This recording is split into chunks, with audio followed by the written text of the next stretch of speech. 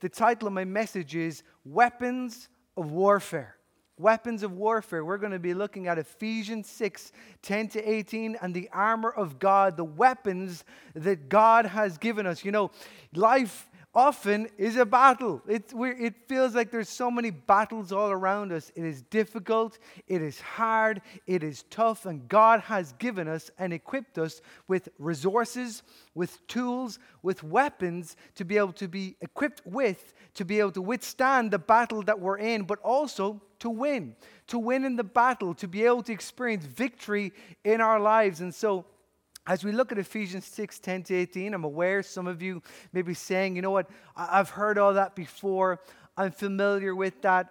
But you know, true wisdom is not only hearing and knowing, but it's actually putting into practice that which you have heard and actually applying that which you know. As Jesus said in Matthew 7, verse 24, therefore, everyone who hears these words of mine and puts them into practice is like a wise man who built his house on the rock. And so as we jump into this and we look at the weapons of warfare that God has given us, as 2 Corinthians 10 verse 4 says, they are not carnal, but mighty in God for pulling down strongholds. You may be experiencing a stronghold. You may be going through a difficulty in your life right now and a hardship that it just feels like you're stuck in a rut. It just feels like you're being overwhelmed on every side. Maybe it just feels like you trying to get through the day is just being like a grind. It is difficult. Well, today I'm praying that you will be able to receive these weapons of warfare, that you'll be able to use them and to put them into practice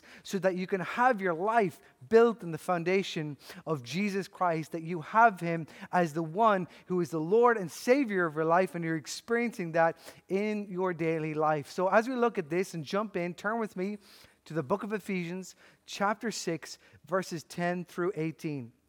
This is Apostle Paul's letter to the church in Ephesus, and these are his final words to them in chapter 6. And he begins in verse 10, finally, be strong in the Lord and in His mighty power. Put on the full armor of God so that you can take your stand against the devil's schemes. The devil is a schemer. He is crafty.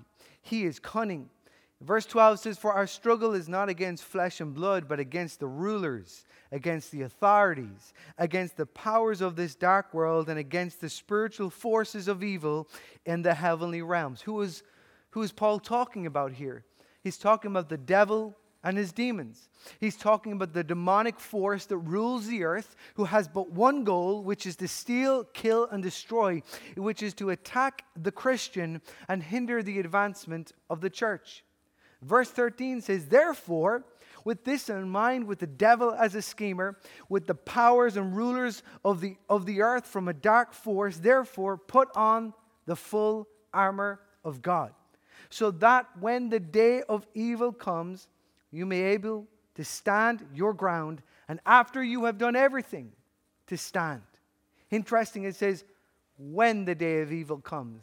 Not if, not maybe, but when. We must realize that we face an adversary, an enemy who is out to restrict us, to hinder us, to trip us up, and to stop us from living the life that God intends for us, to rather to be restricted in and be consumed with fear and anxiety and guilt and shame and bitterness and giving into temptation, rather than stepping into the freedom and the liberty and the hope and the peace that Jesus has for us. So what do? How do we prepare ourselves for the life that we're living, from the attacks that we're facing, from when the day of evil comes? How do we get ready in order to stand our ground?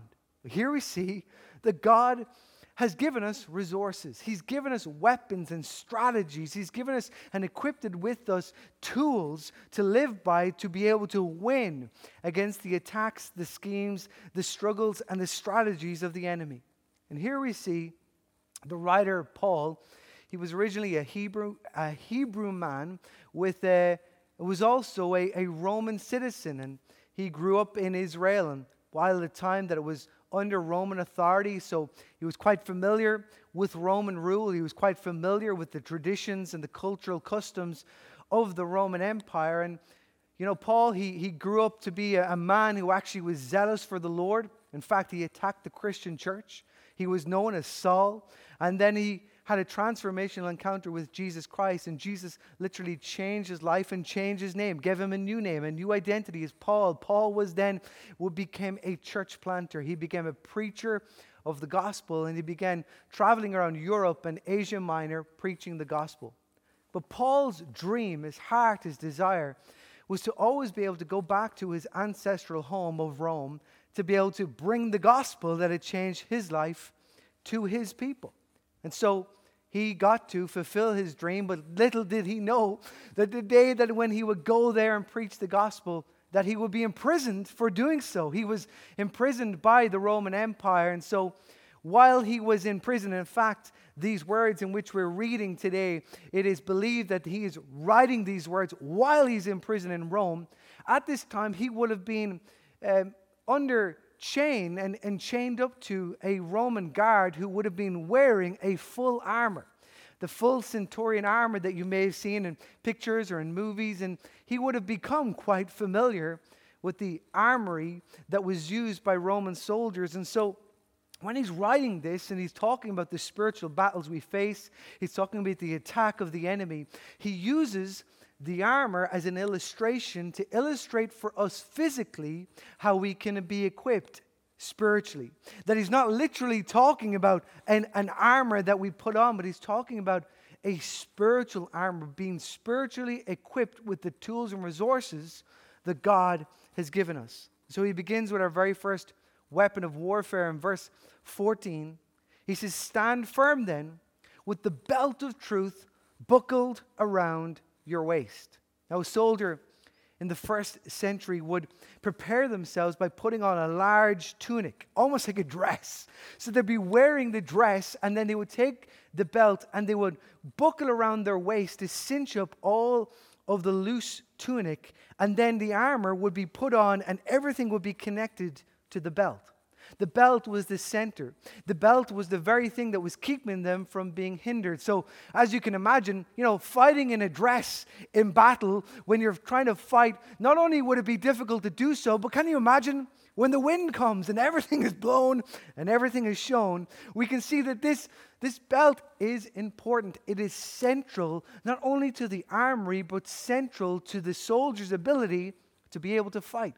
You see, the belt of truth is one that should be the center of our faith. It should be at the forefront of our mind. And what it does is it removes any hindrances. You see, we may have a relationship and faith in Jesus Christ and be passionate about Him, but then we're faced with different doctrines, different theologies. We may be faced with some liberal mindsets that challenge the Word of God, and maybe they become, quite logical, and I can understand that, and therefore we may be hindered, we may be tripped up, we may give in to those thoughts because we haven't got the belt of truth wrapped around our waist. Where do we receive the truth from? It's from the Word of God. We need to have the Word of God, be wrapped in the Word of God, know the Word of God, have our theology, so that therefore when we hear certain false truths like this, no, hell doesn't exist. God is a God of love. At the end of days, it's all going to come together. And how could a God of love ever send people to hell?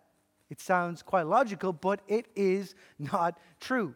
How about, what the Bible says? That's the old days. That was written for those days. It doesn't really mean and interpret it different for today. That means that you can sleep around or you can live with someone before you're married. Again, that's a false truth. Maybe some truths that we may even believe within the church is you're sick, so God isn't happy with you.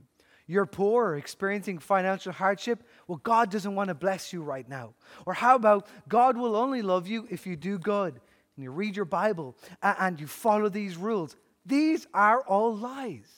Lies that hinder us, lies that restrict us, lies that trip us up, and we need to have the truth of the Word of God at the center of our lives, wrapped around our waist, knowing it and at the forefront of our faith so that we will not be hindered or tripped up.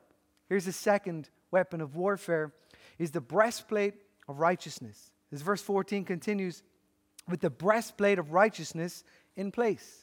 The breastplate was this tough, sleeveless piece of leather or heavy material that would be placed to cover the full torso from the hips right through to the neck. And in battle, the soldiers, they were trained to strike for the torso, to strike for the center of the man, to be able to hit the most vital organs, which is the heart.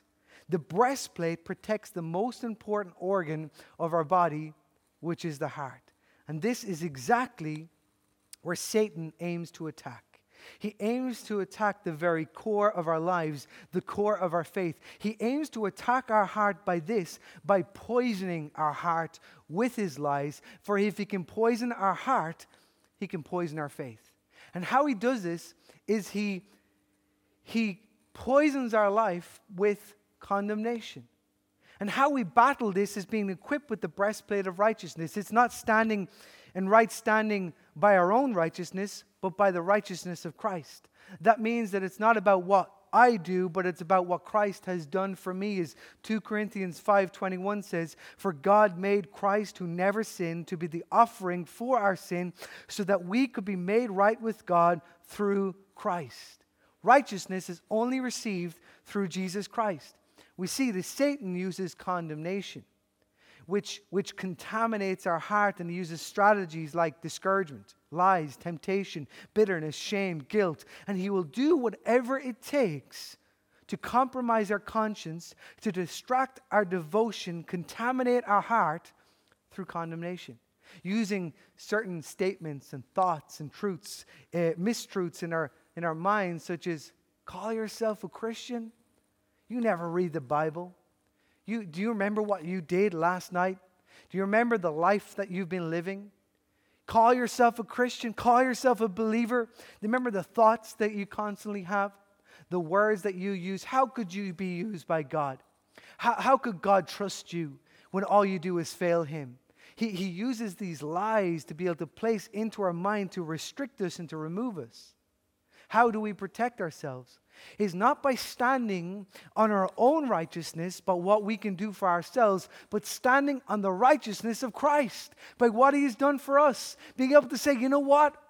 I may be worthless, but my worth is not found in myself. My worth is found in Jesus Christ. I stand on his righteousness. Yet, do you know what? I mess up.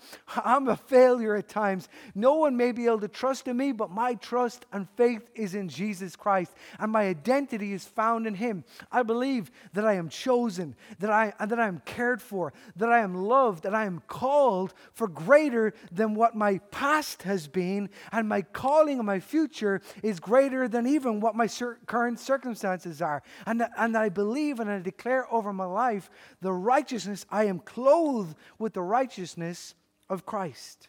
This protects our heart from contamination and from condemnation. Here's the third weapon of warfare that Paul mentions in verse 15. And with your feet fitted with the readiness that comes from the gospel of peace. The Amplified says it like this: having shod your feet, which is to put on the shoes, put on your shoes of peace in preparation to face the enemy, with the firm-footed stability, the promptness and the readiness produced by the good news of the gospel of peace. We see here again, going back to the illustration of these ancient soldiers, as they were getting ready to go into combat, they have their belt, they have their breastplate, they would put on their shoes, and on their shoes at the end of them would be these long studs, so that when they stand in the ground and they're ready to fight, they'll be standing on firm feet. They'll be standing in stability. Galatians 5 verse 1 says, it is freedom, for Christ has set us free. Stand firm. We hear this said over again, even in Ephesians 6. Stand your ground. Stand firm then, and do not let yourselves be burdened again by a yoke of slavery. The enemy wants to knock us back. He wants to knock us off balance. He wants to mess up our peace. He wants to be able to set us and to fall back from freedom back into slavery. I love this quote. Our faith will not be measured by the mountains we move and the battles we win, but it will be measured by the mountains that didn't move us and the battles that didn't defeat us. It is talking about an unwavering faith, a firm faith, a faith that is firm-footed, that is founded in peace, rooted in peace. You know, one writer wrote this and commented on this scripture that the choice of the word peace is a beautiful contrast to the raging of the outward conflict. You see, peace isn't about a removal of conflict.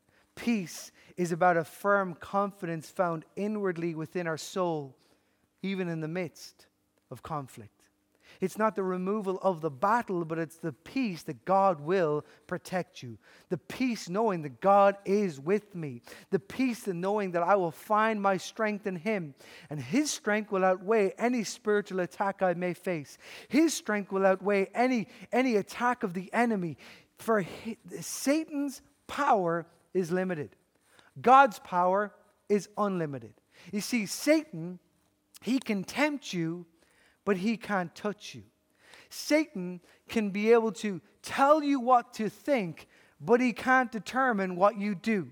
Satan understands within us the power that's found in Jesus, the unlimited power, the supply and the strength that we have found in Jesus. So therefore, we must understand, find our peace, the power, and the strength of Jesus within us. Here's the fourth weapon of warfare, is the shield of faith. Verse 16 says, in addition to all this, take up the shield of faith with which you can extinguish all the flaming arrows of the evil one. We see here going again to the Roman soldiers. They would then have this shield that was 2 feet wide and 4 feet long. They would take this shield, and they would wrap leather all around the shield, and then they would soak the leather in water. As you can imagine, carrying this big shield that was soaked in water. But the reason why was because the enemy, the first thing that they would do is that they would set off a volley of flaming arrows. They would and why they would set the arrow on fire was that if they could not hit the person, they could at least hit the shield, and the shield will catch on fire. So when the arrows would come, the Roman soldier would lift up the shield, and the water that was soaked in the leather would literally extinguish the flaming arrows.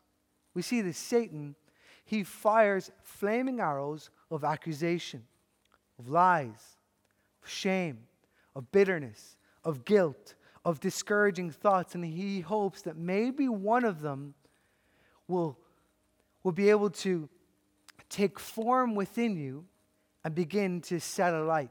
Maybe one of them, there's one little thought that keeps you awake at night, one little thought that just keeps grinding away at you and slowly begins to burn. And what started off is just a small flicker of light begins to burn and burn until it's burning away at your soul. It's burning in your mind. It's burning and burning. And the shield of faith, we must be soaked in the washing of the Word. The washing of the Word, where it extinguishes the fiery thoughts of the enemy. And when you're bombarded, as I am, bombarded on a daily basis, especially before I'm getting up to preach the Word of God, bombarded, reminded of how all the things that I've done, the thoughts that I have, then bombarded with that, and how I am able to extinguish those thoughts is being able to be reminded of the Word of God.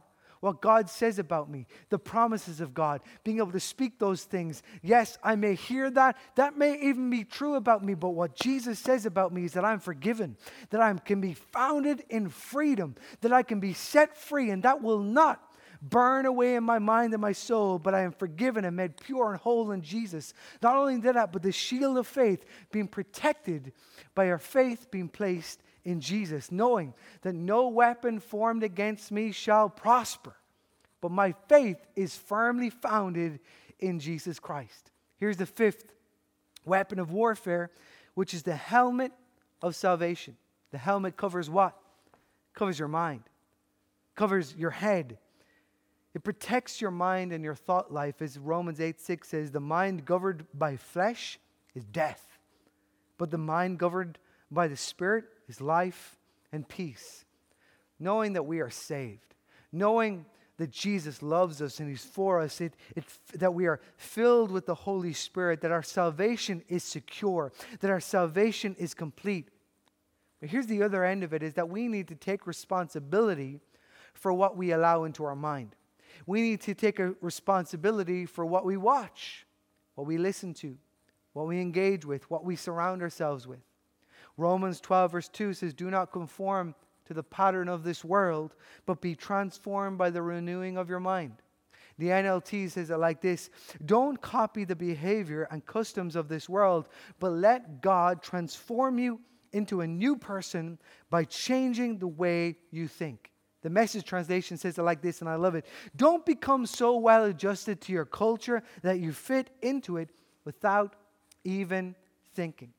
You know, as a Christian family, this time of year, especially with our young family, I got 2 young boys, 5 and 7, as we're getting ready for Halloween, this always brings up certain questions about, the mystical and spiritual and what's going on and everything that surrounds us and the culture of our day. And my boys love to test me by asking some of the most theological and philosophical and minded questions. And, such a question is this: why don't we just pray to God that the devil will come to know Jesus and become a Christian? Quite logical. What a great way of thinking that. Why don't we just do that? Or what about this? They throw at me the question, why doesn't God just kill the devil now and get it over with? I ask the same question all the time. Or a question like, how did you and mommy make a baby? That's one that throws me off course all of the time. But recently, it was this question: why don't we celebrate Halloween like everyone else?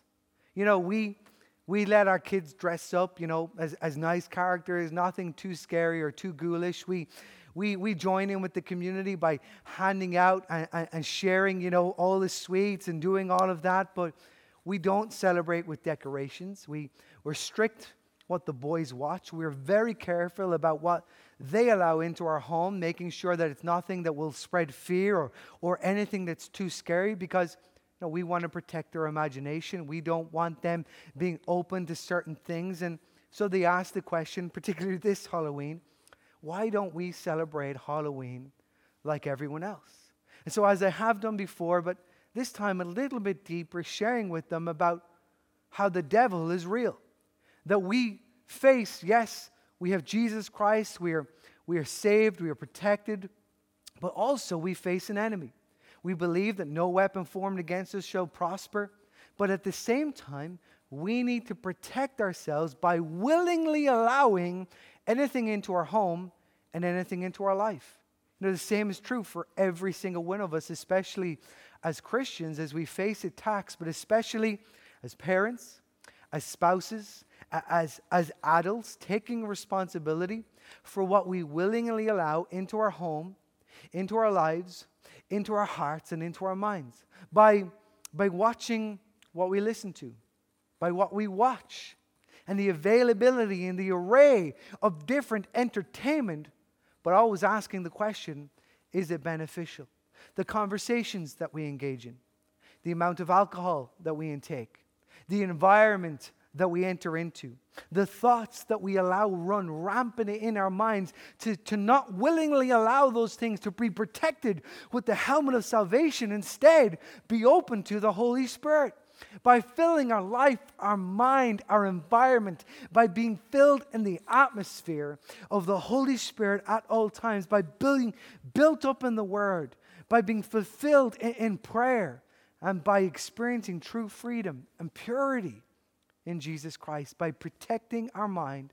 And here's the final weapon, is through the sword of the Spirit. It says, the sword of the Spirit, which is the Word of God. The Word has been described as living and active and sharper than a double-edged sword. Here we see again the illustration that just as a Roman soldier would be able to have their sword in battle, that we would have the Word of God as a natural extension of our physical body. That the Word of God in my life are intertwined and interspersed. That everywhere I go, I hold the Word of God in my heart. That every question that I'm asked, I will turn to the Word of God for answers. That every decision that I need to make, I will turn to the Word of God for answers. That I will use this as my spiritual discernment. That I will use this as the wisdom that flows into my life. That I'm using this where the Word of God is so connected to me that I and the Word is one. As Jesus said when he's faced with temptation by Satan in the wilderness in his ministry, before his ministry began, what's the 3 words he kept saying? It is written. That we will resist the devil and the attacks of the devil, that he will flee by the word of God. That through the word and the testament of our word and the blood of the Lamb, that the devil will flee. As James 4:7 says, resist the devil and he will flee from you. We need to be equipped in the word. We need to sharpen our knowledge and our understanding of the word. We need to know the word so that when we are experiencing an attack of the enemy, we can wield the greatest weapon that the Lord has given us. It's found in His Word, so that we can rely on His promises. That when we're feeling weak, we can find our strength in that. That we will be protected by the Word at all times. As I conclude, verse 18, Paul finishes with this. Pray in the Spirit on all occasions, with all kinds of prayers and requests. One scripture says, pray without ceasing. All the time, on all occasions, constantly in communication with God. And it says this, with this in mind, be alert. Guys, we need to be alert. We need to be aware. We need to be open. That the hardship and difficulty may not always be because I've done A, B, or C, but it can be because we are moving forward in our lives, both spiritually and physically, and we face an adversary, so therefore we need to be alert. Peter says it, be alert and sober of mind, for the devil, he walks around as a lion is walking around to be able to jump on, to be able to devour its prey. And always keep on praying for all of the Lord's people. Who is the Lord's people? It's the church. Keep praying for the church. Keep united with the church. Satan understands the power of the church united together. What he intends to do is to attack the Christian and hinder the advancement of the church, to bring disunity into the Lord's people. Satan knows that the church is rising up to stamp out evil within this world. A people who are equipped and empowered with the belt of truth, with the breastplate of righteousness, with the shoes of peace, with the shield of faith, with the helmet of salvation, and the sword of the Spirit. We need to know that God is for us. And if He is for us, who can be against us? He is for us. He is with us. He is greater than any fear that we may have.